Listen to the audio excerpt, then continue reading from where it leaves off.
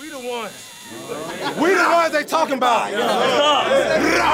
Broadway Sports Media. Choose your fighter. Justin and Justin Titans podcast show. Some of it was bad, but hopefully you probably piece something together. Outstanding. There's an earthquake in the middle of the podcast. Unbelievable. We're begging for listeners. That's all we do. We all we got. Hey, Titans on three. 1, 2, 3. Welcome in, everyone, to another episode of the Music City Audible podcast presented by Broadway Sports Media, partnered with 440 Sports. I'm Justin Graver. Joining me, as always, is Justin Mello, and we got a packed show tonight because there's news to talk about. We don't always have news to talk about, but we got news to talk about. We got a Jaguars game to recap. Nice win for the Titans there. I want to ask you some questions, really dive into Derrick Henry's workload, because right now, Henry is on pace to run the ball. This is a real number. 483 times this year. That seems crazy. We're going to talk about if that is a concern at all, if that's sustainable. We'll see. We'll talk about that. And then maybe get a little bit into the offensive line issues the Titans are experiencing before we bring on a special guest, Joe Marino from the Draft Network, from the Draft Dudes podcast, and the host of the Locked On Bills podcast. He'll come on to help us preview the Monday Night Football game between the Titans and the Bills. That's what we got on deck today. Justin, what's up? We got a lot to talk about today, man. A lot of news, a lot of stuff with IR, players coming in, COVID list guy. I mean, there's a lot happened in Tennessee on Tuesday afternoon. Absolutely. Let's dive right into it. The Titans sign Avery Williamson, the linebacker who spent a lot of time in Tennessee. Left. 4 years, 2014 to 2017. His rookie contract came out as a fifth-round pick out of Kentucky. Drafted, from 2014 to 17, 4 years in Tennessee.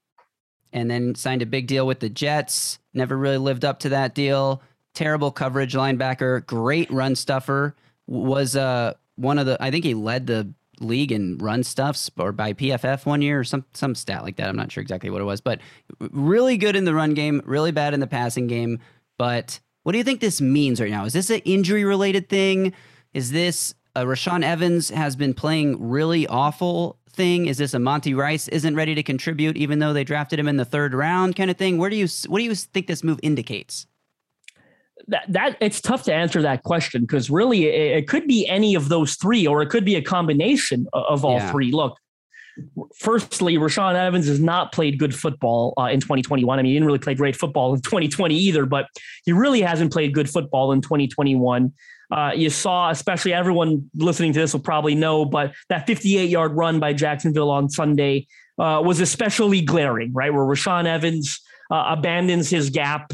We have no idea why he decided to abandon his gap, but the fact of the matter is he's not where he's supposed to be on the play. The run goes where he's supposed to be, and it goes for 60 yards. So that's a big problem. It was a huge error on his part. It was a mind-boggling one, right? One that we don't really know why he made. And I think Mike Vrabel was not happy about it. I mean, in his press conference, I believe, can't recall now if it was on Monday, or I think it was on Monday, when they asked him about running plays. And Jacksonville obviously ran the ball at a pretty high level on Sunday.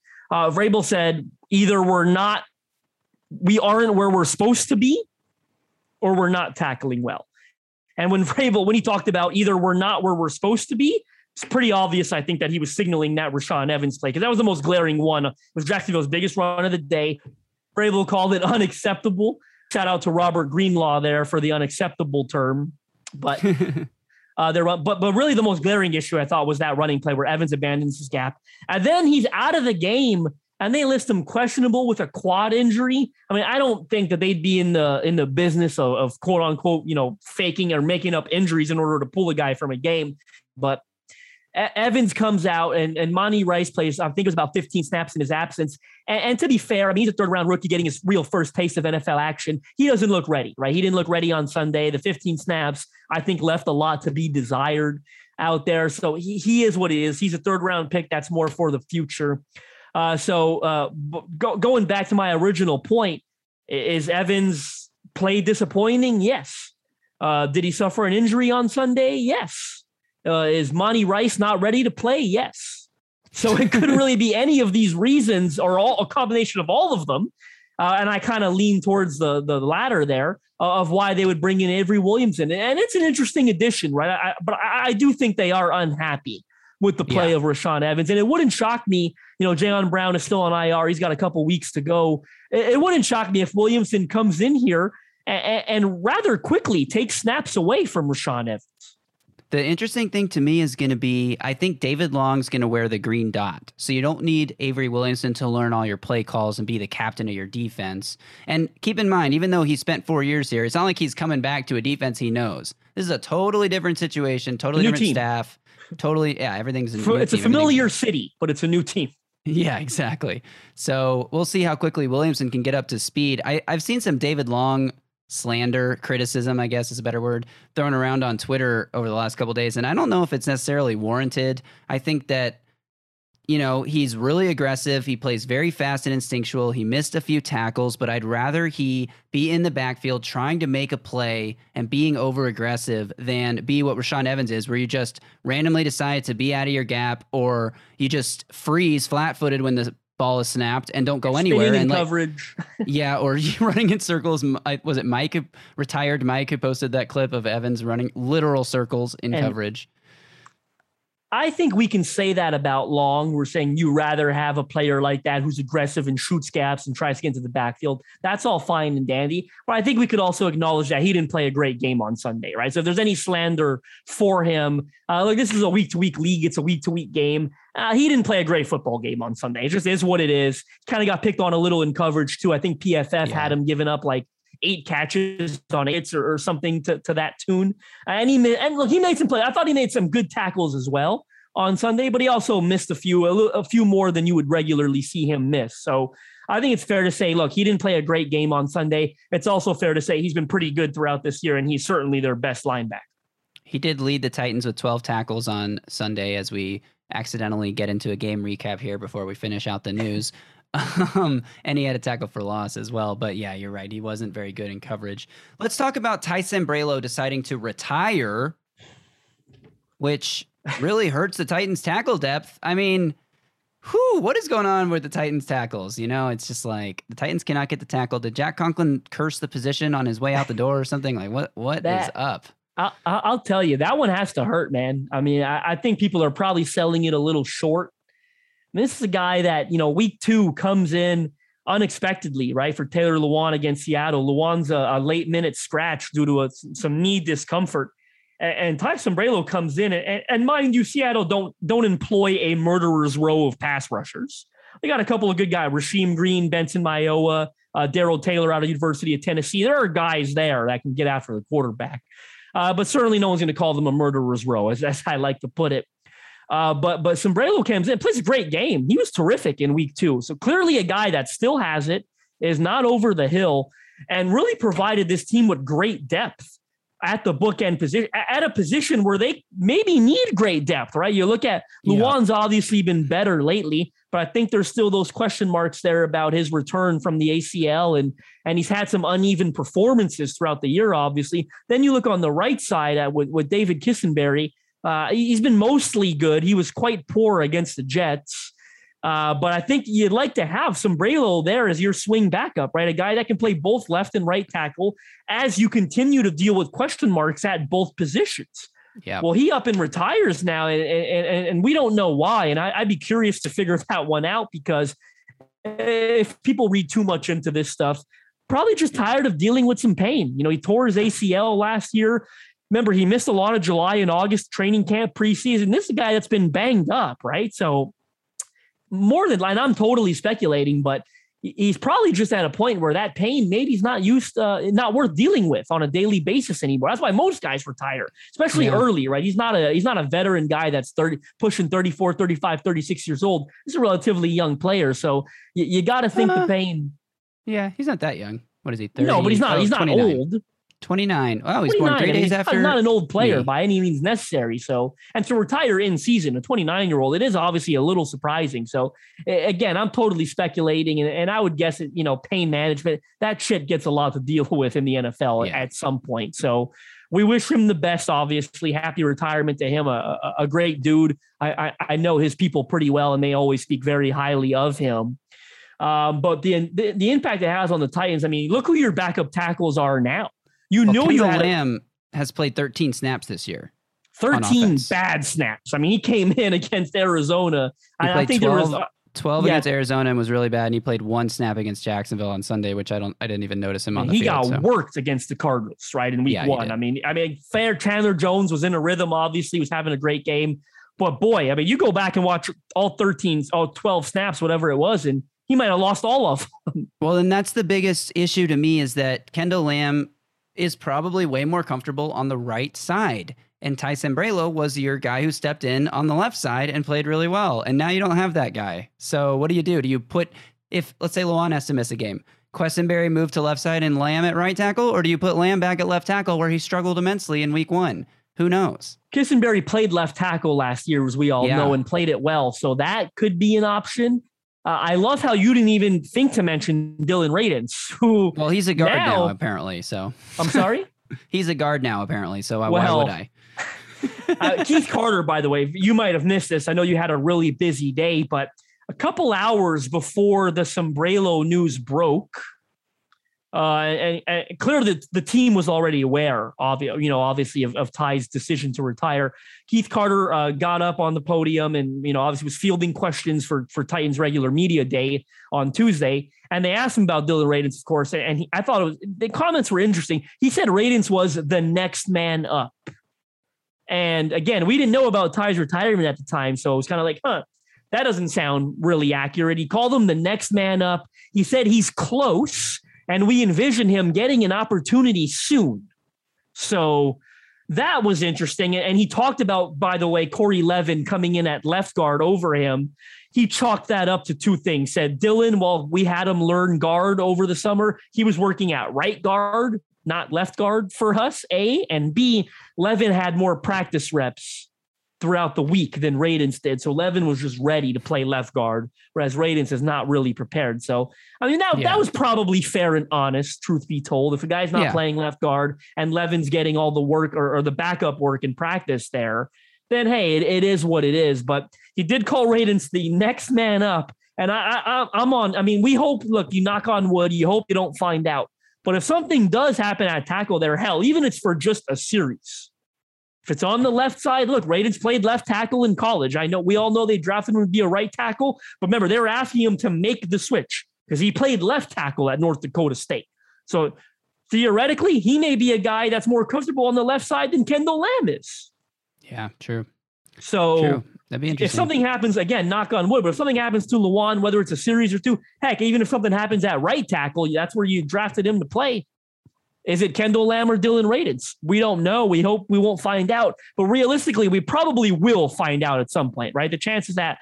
Yeah, that's football. So that we'll probably see them at some point. I totally agree. All right, enough talk about random news. It doesn't matter. We did do some game recap stuff in there as well. Some tidbits about the defense, which we'll talk more about in a sec, because let's move to it. Brett Kern to the COVID list. He's been out a couple weeks, so it's not really a big deal. That's all I'm going to say on it. Didn't want to not mention it. The Titans dominate the Jaguars. I know it wasn't really a dominating. It didn't feel like they dominated if you were watching it live. A lot of frustrating things happening throughout the game, but ultimately, when you win 37-19 against a division opponent, that's a pretty dominant win. We had Kevin Byard scoring his first NFL touchdown on the first play of the first or second play of the game. Third. I think it was third down. Third down. You're right. First third down of the game. First series. Dan Arnold catches a pass in the flat, fumbles almost immediately.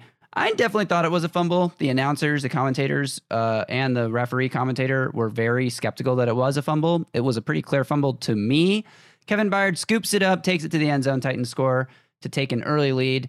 Overall, I think the defense was pretty good in this game. We obviously talked about that huge run to Robinson, Rashaan Evans being out of his position. Rashaan Evans dove over the goal line on a play-action play from the 1 yard line. Like, totally, what are you doing? Just, like, read the play. Don't just dive without, like, whatever.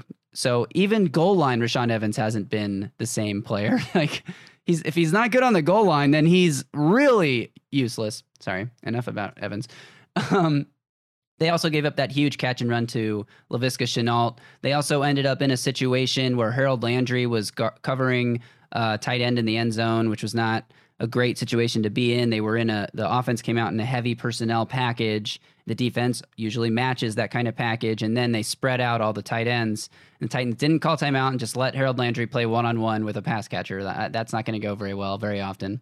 But ultimately, Jaguars 3 of 10 on third down. It's a pretty successful day for a defense that was historically awful on third downs last year. So overall takeaways from this game, Justin.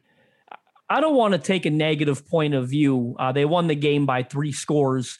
I don't know that I would say they played an excellent game of football. I thought some of the tackling issues, Jacksonville moved the ball pretty well at times. Look, they got down to the goal line that one time, and look, credit the Titans for making a stop. That was a great job by T.R. Tart, by the way, there on 4th down to get instant penetration in the backfield and blow that play up. I believe Chris Jackson was in on that as well, who played about 55 plays, by the way. Chris Jackson seems to be playing an increased role almost on a weekly basis, but I thought they played a good, not great game. I think some of the pass protection issues were still there, and we'll get to that more in depth shortly. But I thought Tannehill, I think he sacked 3 times, and I thought there were a couple of other instances where he was under some duress and he got hit and quite a bit. So I'm not thrilled with the pass protection. I don't think that we can say they took much of a step forward.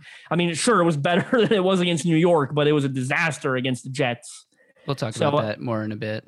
Yeah, I don't think pass protection was very good. Obviously, run defense was bad. Tackling was bad as well. And again, Vrabel talked about that. And again, bringing in Avery Williamson, who's a 2-down thumper and is a great tackler in the run game. Don't be surprised if that had a little to do with that, right? With how poor they were in that area on Sunday. So I think there were still some pretty clear-cut issues there. Look, they won 37-19. That's terrific. No doubt about it. But I thought there were still some issues that need improving, specifically the pass protection, which has been an issue all year long. Agreed. The Jaguars are not a good football team. This was their 20th consecutive loss. They haven't won since week 1 last year. Since they beat the Colts. Yeah, since they beat the Colts last year in week 1. They lost 15 straight to close the year last year, and they've lost the first 5 games of this year. Urban Meyer, I think, had never lost 4 games in a season in his life, or maybe never lost 4 games. That doesn't seem right. There was some stat about that, Urban Meyer captaining the Jaguars ship with everything that went down before last week's game. And then after the game, they're asking him why James Robinson didn't touch the ball very much in the second half, why Carlos Hyde is in on that 4th and goal play. And he said something like, I don't micromanage the personnel, which everyone's been making fun of. But at the same time, that is your offensive coordinator and your position coach's jobs there. Of course, you'd think the head coach would maybe say something when it's a big 4th down play, but the Jaguars are a disaster. So it's hard to say that the Titans were really great.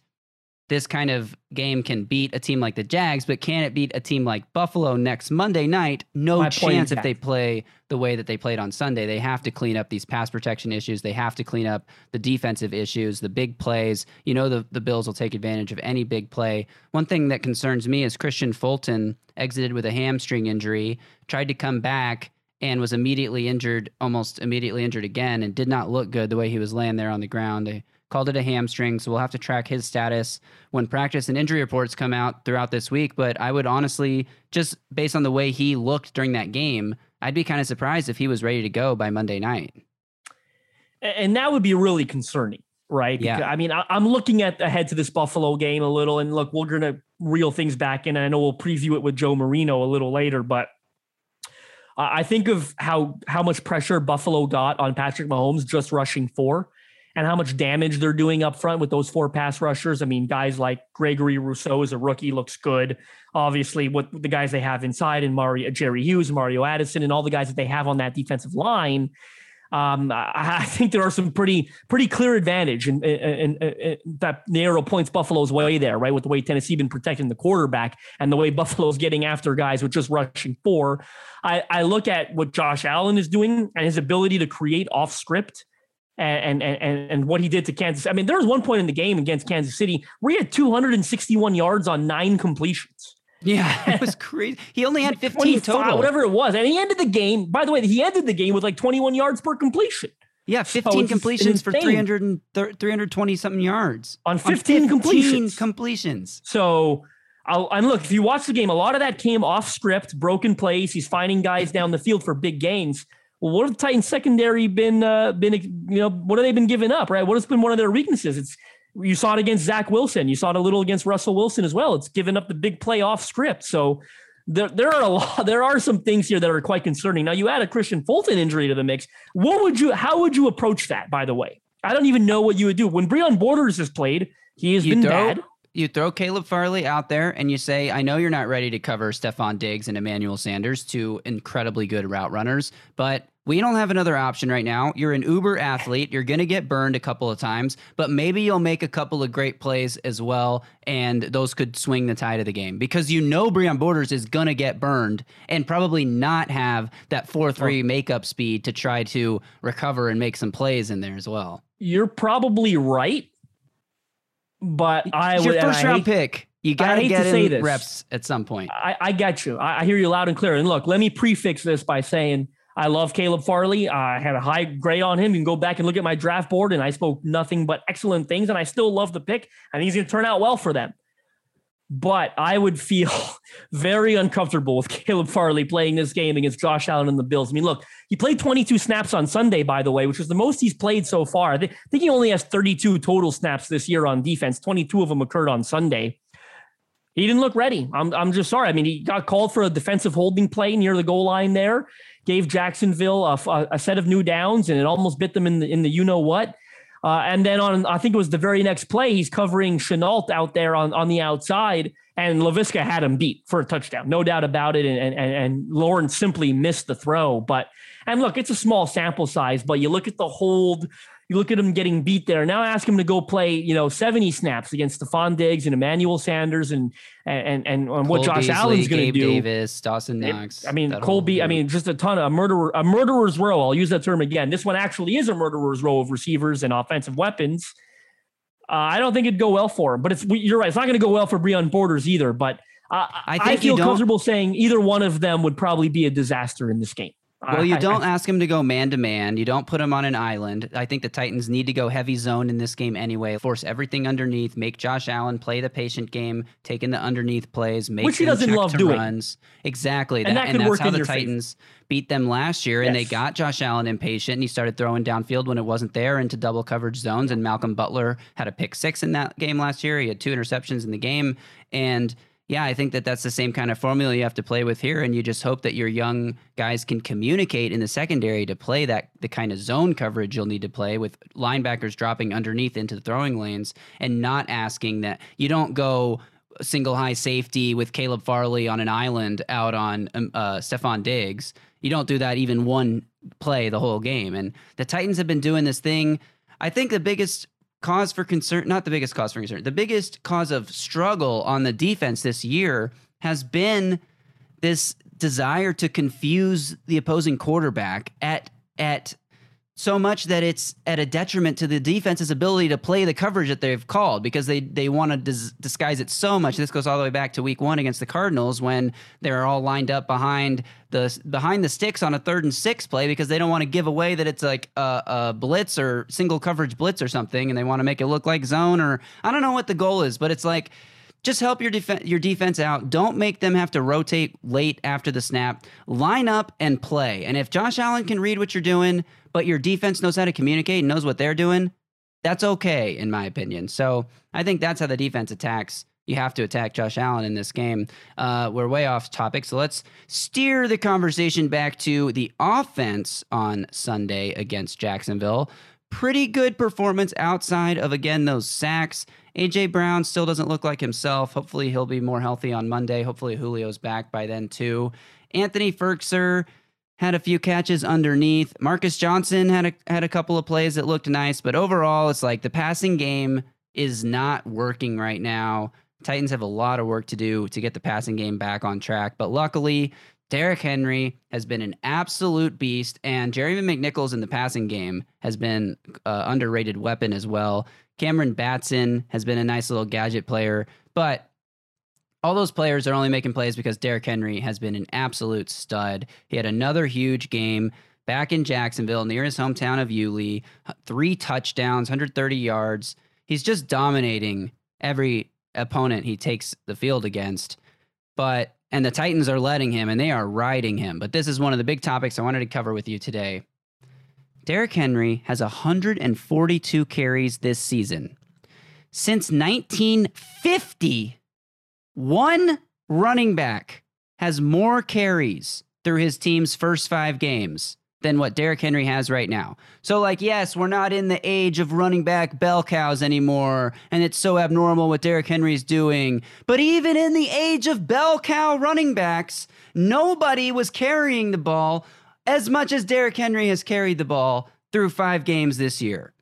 He's on pace, as I said at the top of the episode, for 483 carries this year, which would be over 100 more carries than he had last year when he led the NFL in attempts. He's averaging 28.4 carries per game, and he's on pace, by the way, for 2,176 rushing yards. So my question now, he's got 48 more carries than the next highest rusher, by the way, Nick Chubb, 48 more carries. Is Henry's workload sustainable over the course of a full season? Are you concerned that they are riding him too hard and that he won't be able to be productive, as he always is, as the year progresses into the winter months? You know, I think you kind of answered your own question there. Second most in the team's first 5 games since 1950. Hasn't been done since 75, since O.J. Simpson did it. And 28.4 carries a game, 483 carries on the year if this average keeps up. I mean, look, Derrick Henry is different. Derrick Henry is not like other running backs. Running backs don't matter, but Derrick Henry does. I'm a firm believer of all of those things. With that said, I mean, this pace is still unsustainable. I mean, they can't run him 29 times a game in a 17-game season and then expect him to be fresh in the playoffs. Heck, I'll be honest, I thought they rode him a little too hard towards the end of last year, right? I mean, they were on that epic chase to get to 2,000 in week 16. And then, look, I'm not saying that that's why it happened, but you get to the tough game and Baltimore it was in the first playoff game, totally shut him down, right? So ideally, no, this pace is not sustainable, and it doesn't keep up. I mean, look, they need to get A.J. Brown and Julio Jones healthy into the lineup and start producing in the passing game like they should be, like they paid to do with acquiring guys like Julio and whatnot. So that's one thing. And secondly, I would like to think at some point they're able to shut him down for a game or two. I mean, heck, maybe you've got the division clinched in week 15 or 16, whatever it is, and he doesn't play your last game or two. I mean, at that point, forget records. You're not screw trying to chase records. You make sure the man is healthy and ready for the playoff run that you hope to take, right? That was the goal when you traded for Julio. Let's be honest, right? It's we can go win this thing. So you're going to need your horses healthy for that time. And clearly they're taking a cautious approach with everyone else, right? They shut down Julio Jones. They shut down Bud Dupree. A.J. Brown missed the one game. It was a little surprising to see him come back after just a week, but I think some of that had to do with a sense of urgency after losing to the Jets. With that said, A.J. didn't play a full workload, right, against Jacksonville. He was definitely on a bit of a pitch count. So they're being cautious with everybody else. AJ had 64% of the snaps. Yeah, I mean, they're being cautious with everybody but Derrick right now. You know, so there's got to come a point in time where this season where they take a bit more of a cautious approach with him. Darrynton Evans is on the designated to return list. We'll find out later on Wednesday if he's been activated for this week or not. Of course, they have up until the game on Sunday to really activate him. Or Monday. So hopefully, did you get till Monday? Or? Oh, Monday, because it's a Monday night game. You're right. So hopefully Evans can come back and take some of this workload off of Henry's shoulders, but then you're concerned that Evans is just going to pull his hamstring on his first touch again, like as he seems to do every time he touches the ball, he gets hurt. So hopefully Darrynton Evans has the durability that he had in college when he was never hurt to come out and actually carry some of this load for Henry, because what's crazy is the other running backs on the Titans, no one has more than 8 rush attempts outside of Derrick Henry. That's wild. I mean, no other running back. Tannehill has 8 rushes, but this is a interesting situation where it's almost like an experiment where we can all kind of see what's on the road ahead, and we're wondering if the Titans are just like, I feel like coaches talk themselves into being the exception all the time. Like, well, it won't happen that way for us. It's like, well, it won't. Derrick Henry will be fine. And then, you know, in week 12, when Derrick Henry breaks down because he has 400 carries in 12 games, then we're going to see what happens. So I don't know. Well, I guess something to monitor closely over the coming weeks, but it's not like you can limit his touches in these next 2 games. You got the Bills and the Chiefs on deck. Well, These see. are going to be games where you down. need It could be down 20 in the second quarter, and they may limit his touches out of, like they did against Seattle, I think it was, right? When that's true. He didn't play a whole lot while they were chasing the game. But yeah, that could be the case. But you almost think that the Titans have to kind of play their game and control the clock against these offenses, and they're going to need a productive Derrick Henry. So I would think that the game plan is going to start and end with him as it has all 5 games so far this year. I think we can both agree, though, and it sounds like we did, that Derrick Henry is different. We agree. But 28.4 carries a game over a 17 game season, it just seems ridiculous. Let's take it down to like 20, which is still a lot. Yeah, I mean, that would be great. Heck, I mean, I might settle at 21, 22, 28.4, it's a lot. Plus the added receiving volume that he's seen this year isn't more. He's close to already, I think, setting a career high in receptions in a single season. So speaking of setting highs, let's move on to a new topic here, because the Titans are on pace to set a bad high in terms of the number of sacks that Ryan Tannehill has taken. Ryan Tannehill leads the entire NFL in sacks taken with 20. Last season, he took 26 the entire year, and that was with Taylor Lewan missing most of the season with a torn ACL, and with the right tackle they drafted in the first round not playing football at all. So the fact that they only gave up 26 sacks all of last year and have given up 20 already this year, something really wrong is going on this offensive line. They talked about it in the press conferences today, Keith Carter and others talking about the communication issues when it comes to picking up stunts, comes to picking up blitzes. Nate Davis just like not moving when the ball is snapped on a run play and just letting Derrick Henry get run over, and Jeff Swaim doesn't know how to block anybody, and I don't understand why they keep trotting him out onto the field. But you mentioned this last week, that the offensive line communications shouldn't really be there when you got 4 guys from left tackle to right guard who have played together for years now. What is the deal with this offensive line? Why can't they get their shit together? I don't have the answer to that question. I don't think anybody has the answer to that question. Right? I think Keith Carter is the paid professional who's trying to figure that out. Right? He talked about picking up stunts. We've seen some of the delayed blitzes kill them, and they're getting overwhelmed, and then it's just a mirage of issues, right? Guys losing one-on-one battles like we saw Lewan versus Chandler Jones in week 1, or Kendall Lamb versus whoever. Nate Davis has been really poor this year, which is shocking for how good he was last year. I think he received 2 All-Pro votes, I think it was, last season. That's kind of the question to me. What's going on with Nate Davis? And I don't want to get away from the topic, the larger point of view here at hand, but he's been so disappointing. Obviously, Lewan has been uneven.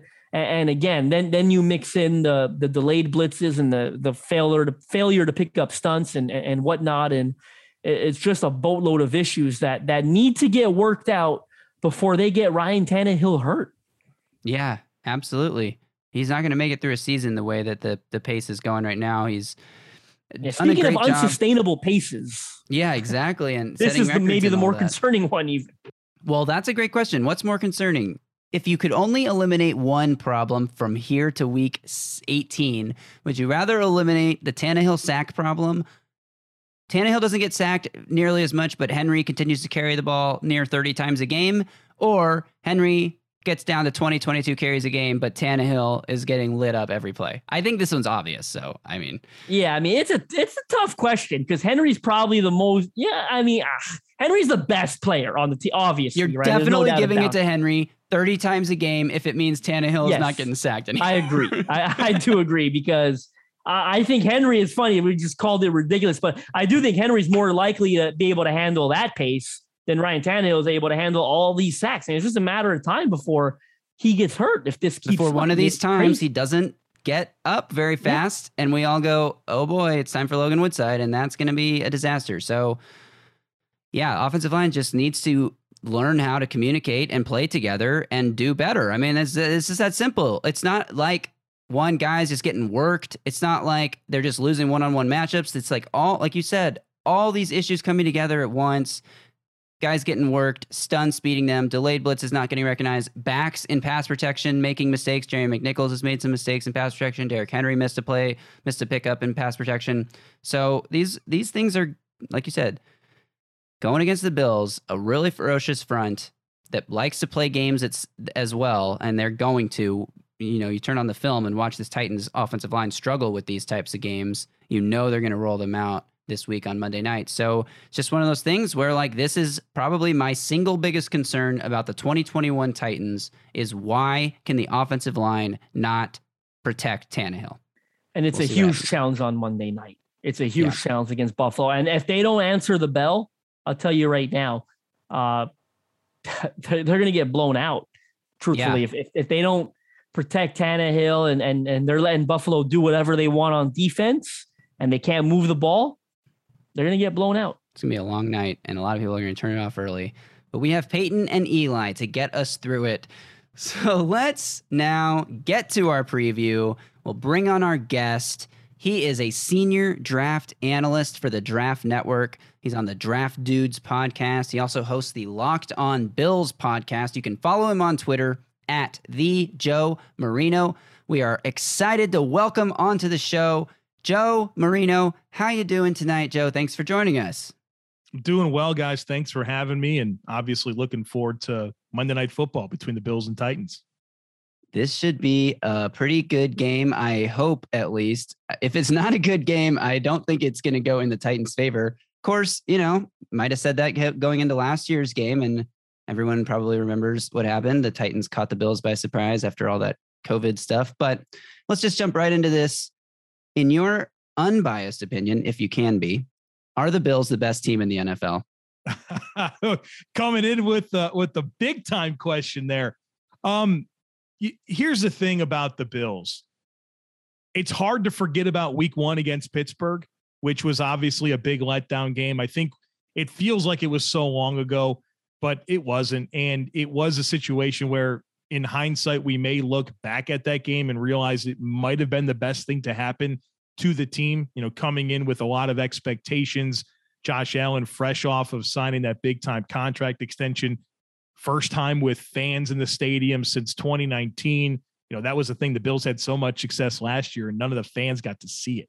So I think it all kind of worked together, plus a Pittsburgh team with a great defense. Yeah. And they laid an egg in week 1. Since then, they've been pretty outstanding. And you can talk about the schedule. That's fine. They've beaten, I guess, 4 last place teams, right? Including the Chiefs, right? They haven't beaten a team with a winning record yet. So it's definitely a weird feel when you stack up the resume and what they've accomplished this season. And then you start to keep in mind the opponent, but you got to really look into the way they're winning. And these games haven't been close. We're talking about 2 shutouts already this year, holding the Chiefs to 20 points at home at their stadium, winning by 18 points. Obviously the Washington game was really impressive, both offensively and defensively. And the Bills are humming, right? They have, when it comes to scoring, the best scoring offense and the best scoring defense. They're playing really, really well. So I can make that case for them being number 1, but it's week 5. Arizona has a lot to say about that. Tampa Bay has a lot they can say about that.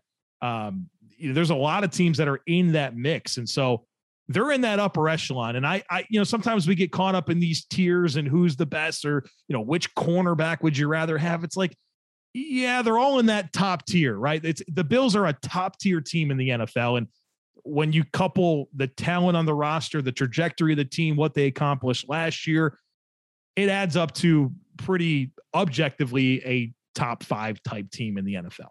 No doubt.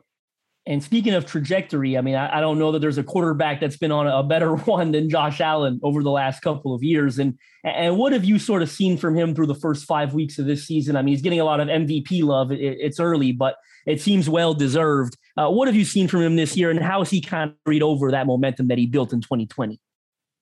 Yeah, once you get past week 1, Josh has really settled in and played extremely well. He's just a dynamic player, right? He's got really special physical skill, and he's got size, he's got athleticism, he's powerful. and his arm talent allows him to access the entire field. He just presents a lot of challenges. And what's interesting about him so far this year in the Bills offense in general is I think there's a lot of meat left on the bone. It's interesting on Locked On Bills. I've been getting a lot of questions this week from listeners asking, what's going on with Stephon Diggs? Why aren't they getting Cole Beasley involved more? Gabriel Davis hasn't been a factor. I thought we'd see more Isaiah McKenzie. And it's like, whoa, like, are the Bills not scoring the most points in the NFL right now? It's just different. It's just a different feel. And their script has looked different week to week. Last year, it was spread formations. It was Josh Allen throwing the football all over the yard. They really couldn't run the football. Defense was okay. Now this year, they're just a more complete and balanced team. And so they're showing that they can win games in different ways. You go to the Chiefs game, it wasn't the most methodical offense that you've ever seen, but the big plays were there. You go back to the Washington game and you did see the methodical approach. And so I think the Bills are just a more balanced football team, and Josh Allen statistically might not be measuring up to exactly what he put up last year, but I might be able to make the case that he's been a better quarterback, right? Like he's leading a more an offense that's taking care of the football better. It's a more consistent, more balanced team. And so when you talk about the statistical piece of it, it just feels a little bit funny because all signs would indicate that he was a better player last year, but he might be actually a better player this year, despite the statistics not suggesting that. So yeah, I mean, he's tough to deal with. Obviously he's got a lot to prove against Tennessee, and Sean McDermott's already said that. This is a team that beat us last year, and it wasn't a close game. I think we could talk about some of the dynamics of the game getting shifted around schedule wise, and maybe the Bills didn't handle that extremely well. And the Titans definitely had this us against the world mentality, right? Everyone was so mad at Tennessee last year, and to credit to Mike Vrabel and company, they embraced that and they played their best game. And so right. I think that you're going to see a hungry Bills team that is ready to avenge or try to avenge that loss from last year. I know I went all over the place with that answer, but it's kind of all cooked together to talk about where we are right now with Josh Allen and this football team. No, absolutely. I agree with most of what you said there. The Bills offense, I mean, adding Emmanuel Sanders has been huge. Dawson Knox looks really good. In your opinion, what can the Titans even do to try to slow down what the Bills are doing on offense? It's a really good question. The Bills can challenge you in a lot of different ways. And I think one of the things that if I were to craft a game plan against the Bills and Josh Allen is you got to play coverage. You've got to flood the passing lanes with all the bodies you can. You need to be able to drop 7 players on every snap. It's not really going to be worth your time to send a lot of blitzes. And I know that Tennessee's not a super blitz aggressive defense, but this is one of those games where you look at guys like Harold Landry, you look at guys like Jeffrey Simmons and say, we need you to be game records up front. We need you to affect Josh Allen. And one of you is not good enough. Josh Allen will make that first guy miss. You need that complementary pressure coming from multiple directions, but you have to do it with only 4 rushers. You start committing extra guys and there's just too much space for a guy like Josh Allen to challenge your secondary. So to me, you get Jeffrey Simmons, you get Harold Landry and say, boys, we need you. We need you to be dynamic this week because that's going to be your path to shutting them down. Obviously, Kevin Byard on the back end has the potential to get some takeaways, those types of things. And Josh Allen's not averse to throwing a risky ball, here and there. He definitely embraces his physical skill and thinks he can put the ball in places sometimes. But this is about your superstar players getting after Josh Allen. I feel like usually he can put it wherever he wants. You're not wrong, but there is that mentality. And if you can cue and diagnose and trigger and get ahead of that, like Kevin Byard's the type of player that can do that. And so, the Titans defensively, I know they're got a lot going on, a lot of injuries. I studied them today actually. And I'm like, I can't really figure out who's playing and who's not playing. There's so many injuries. There's so many new pieces.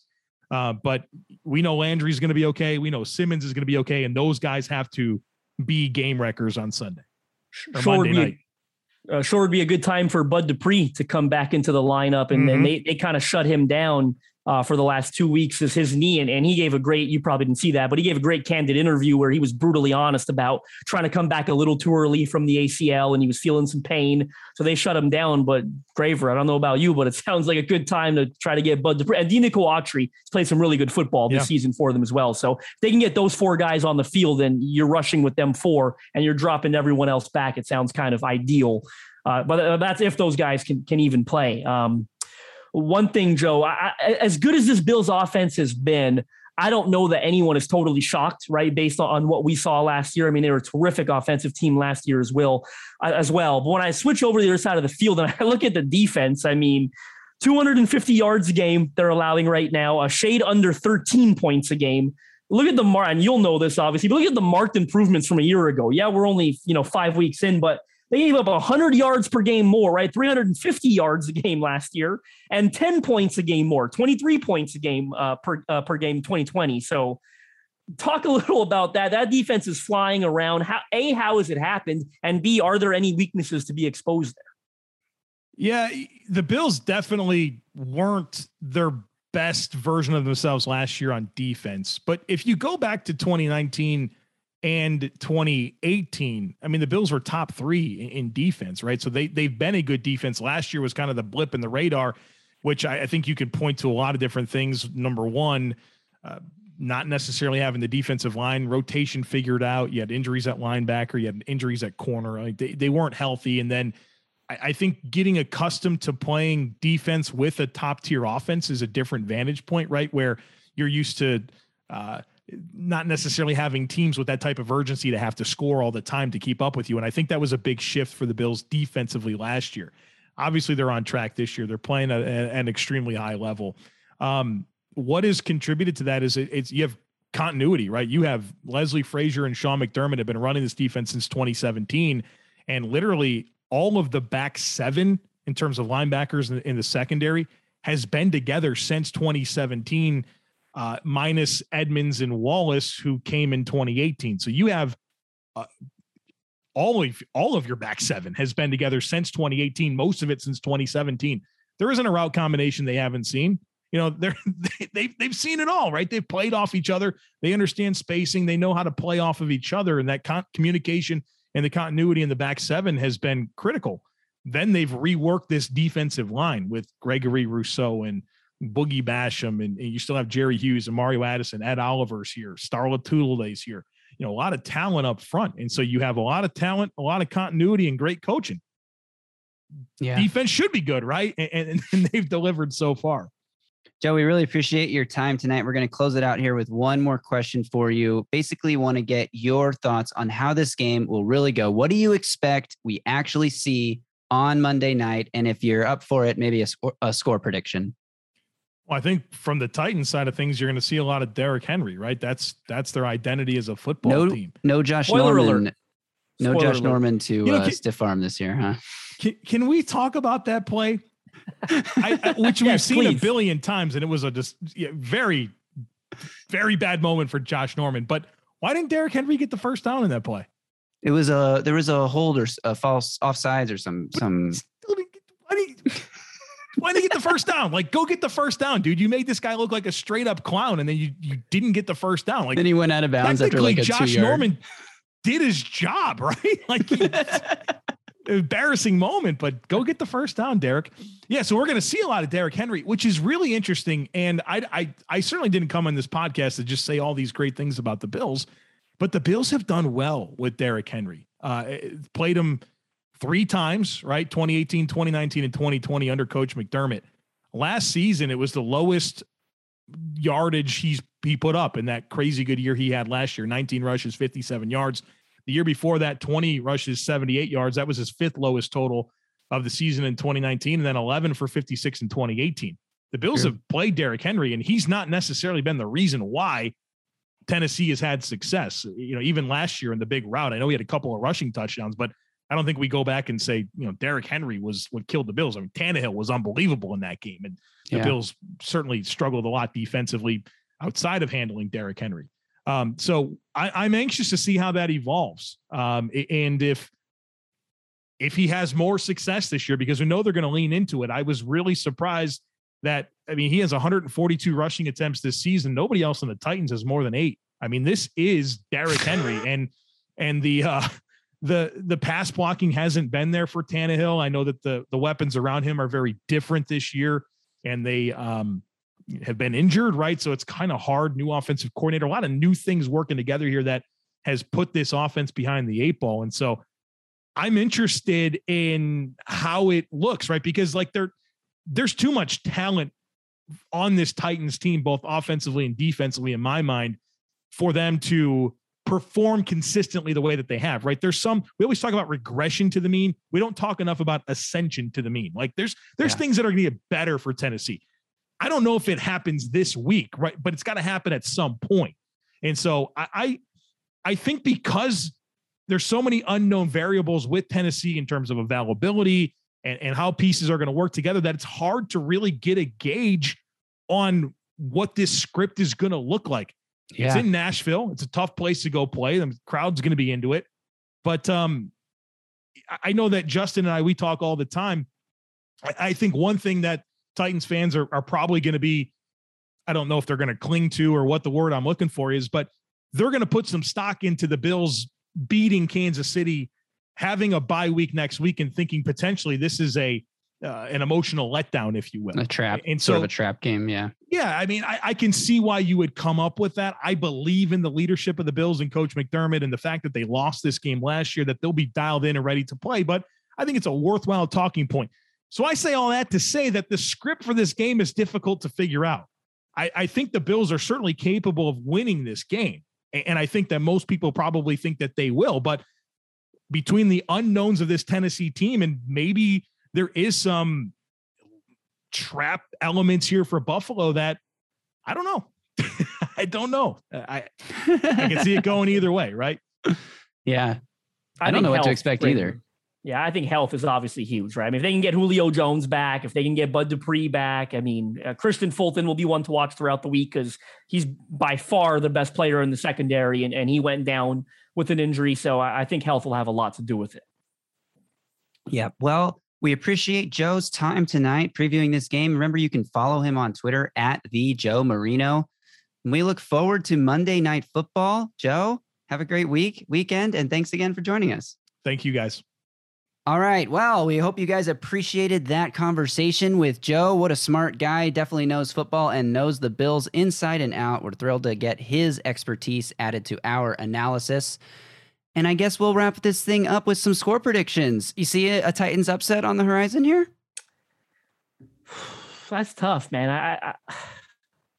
I'm just hoping for a good, close, competitive football game. That's all I'm hoping. Yeah. I'm hoping for them to hold up in pass protection, and then for it to be an exciting game that goes down to the wire. We've had some terrific games on primetime this year, a whole boatload of them already, actually. I mean, Baltimore, Kansas City a couple weeks ago. Heck, Baltimore, Indianapolis on Monday night started horribly and ended up being a great game that went to overtime. You had Dallas, Philly, Dallas, Tampa Bay in week 1 to open the year on Thursday Night Football. Heck, the Giants, Washington Thursday night football game was pretty good. I think it was the following week. So we've had a lot of good primetime games.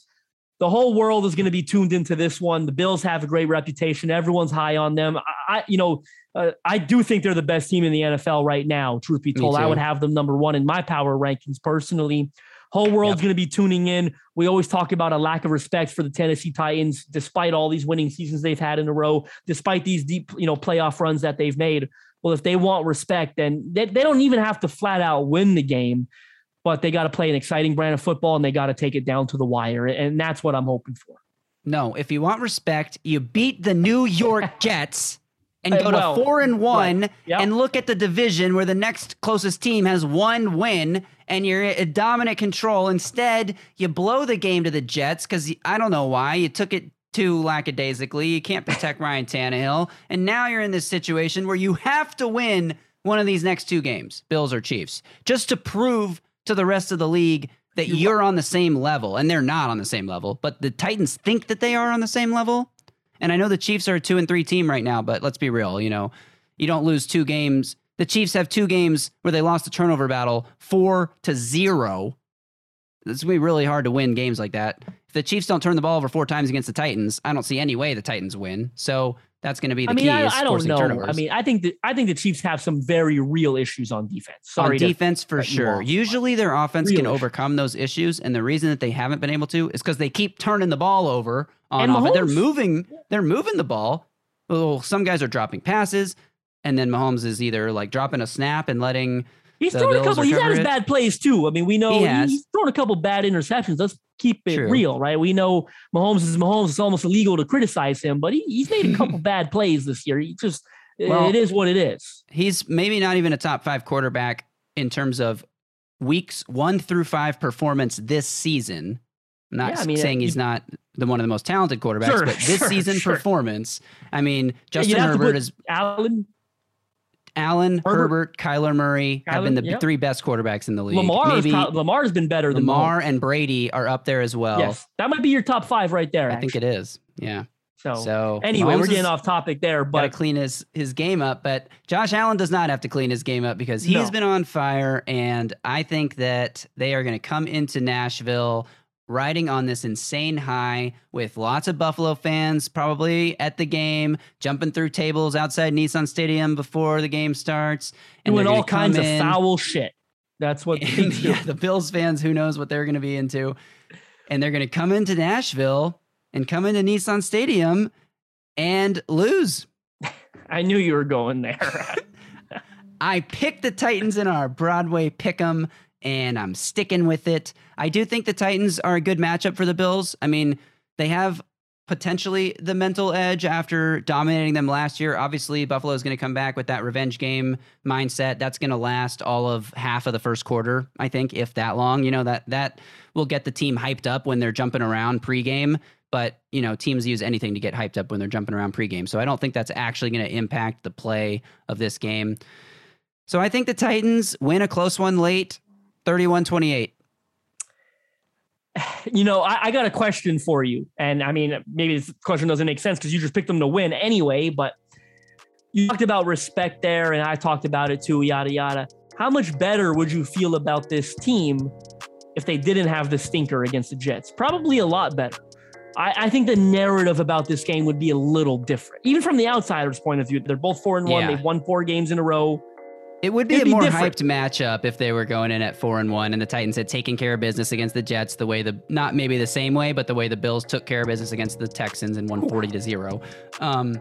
You know, the Titans, fun fact, the Titans are the only current division leader with less than 4 wins. Every other division leader is 4-1, except the Cardinals, who are 5-0. The Titans, 3-2. AFC South, by far the fewest number of wins of any division right now. Absolute dumpster fire division. So luckily the Titans don't have to do a whole lot to make the playoffs, but like you've said on this podcast many times, the goal is much more than just winning the division and limping into the playoff. Yeah, and having one playoff game. So Titans have a lot of issues to clean up, but like I've said many times, it's all about getting better as the year goes on. We'll see if they can continue improving on Monday night. Hopefully AJ Brown and Julio Jones are ready to go. Hopefully Bud Dupree is ready to chase Josh Allen around. And I don't think we'll see Avery Williamson this quickly, but who knows? Who knows? The linebackers have been bad, so who knows? All right. Anything else to add? Final thoughts before we close it? I think that does it. Thank you, everyone, for tuning in. I have a final thought to add because we promised it last week. If you guys leave us a little 5-star review on Apple Podcasts, we will read it on the show. And we got one this week from P. Tyler51, who says, Gravedigger.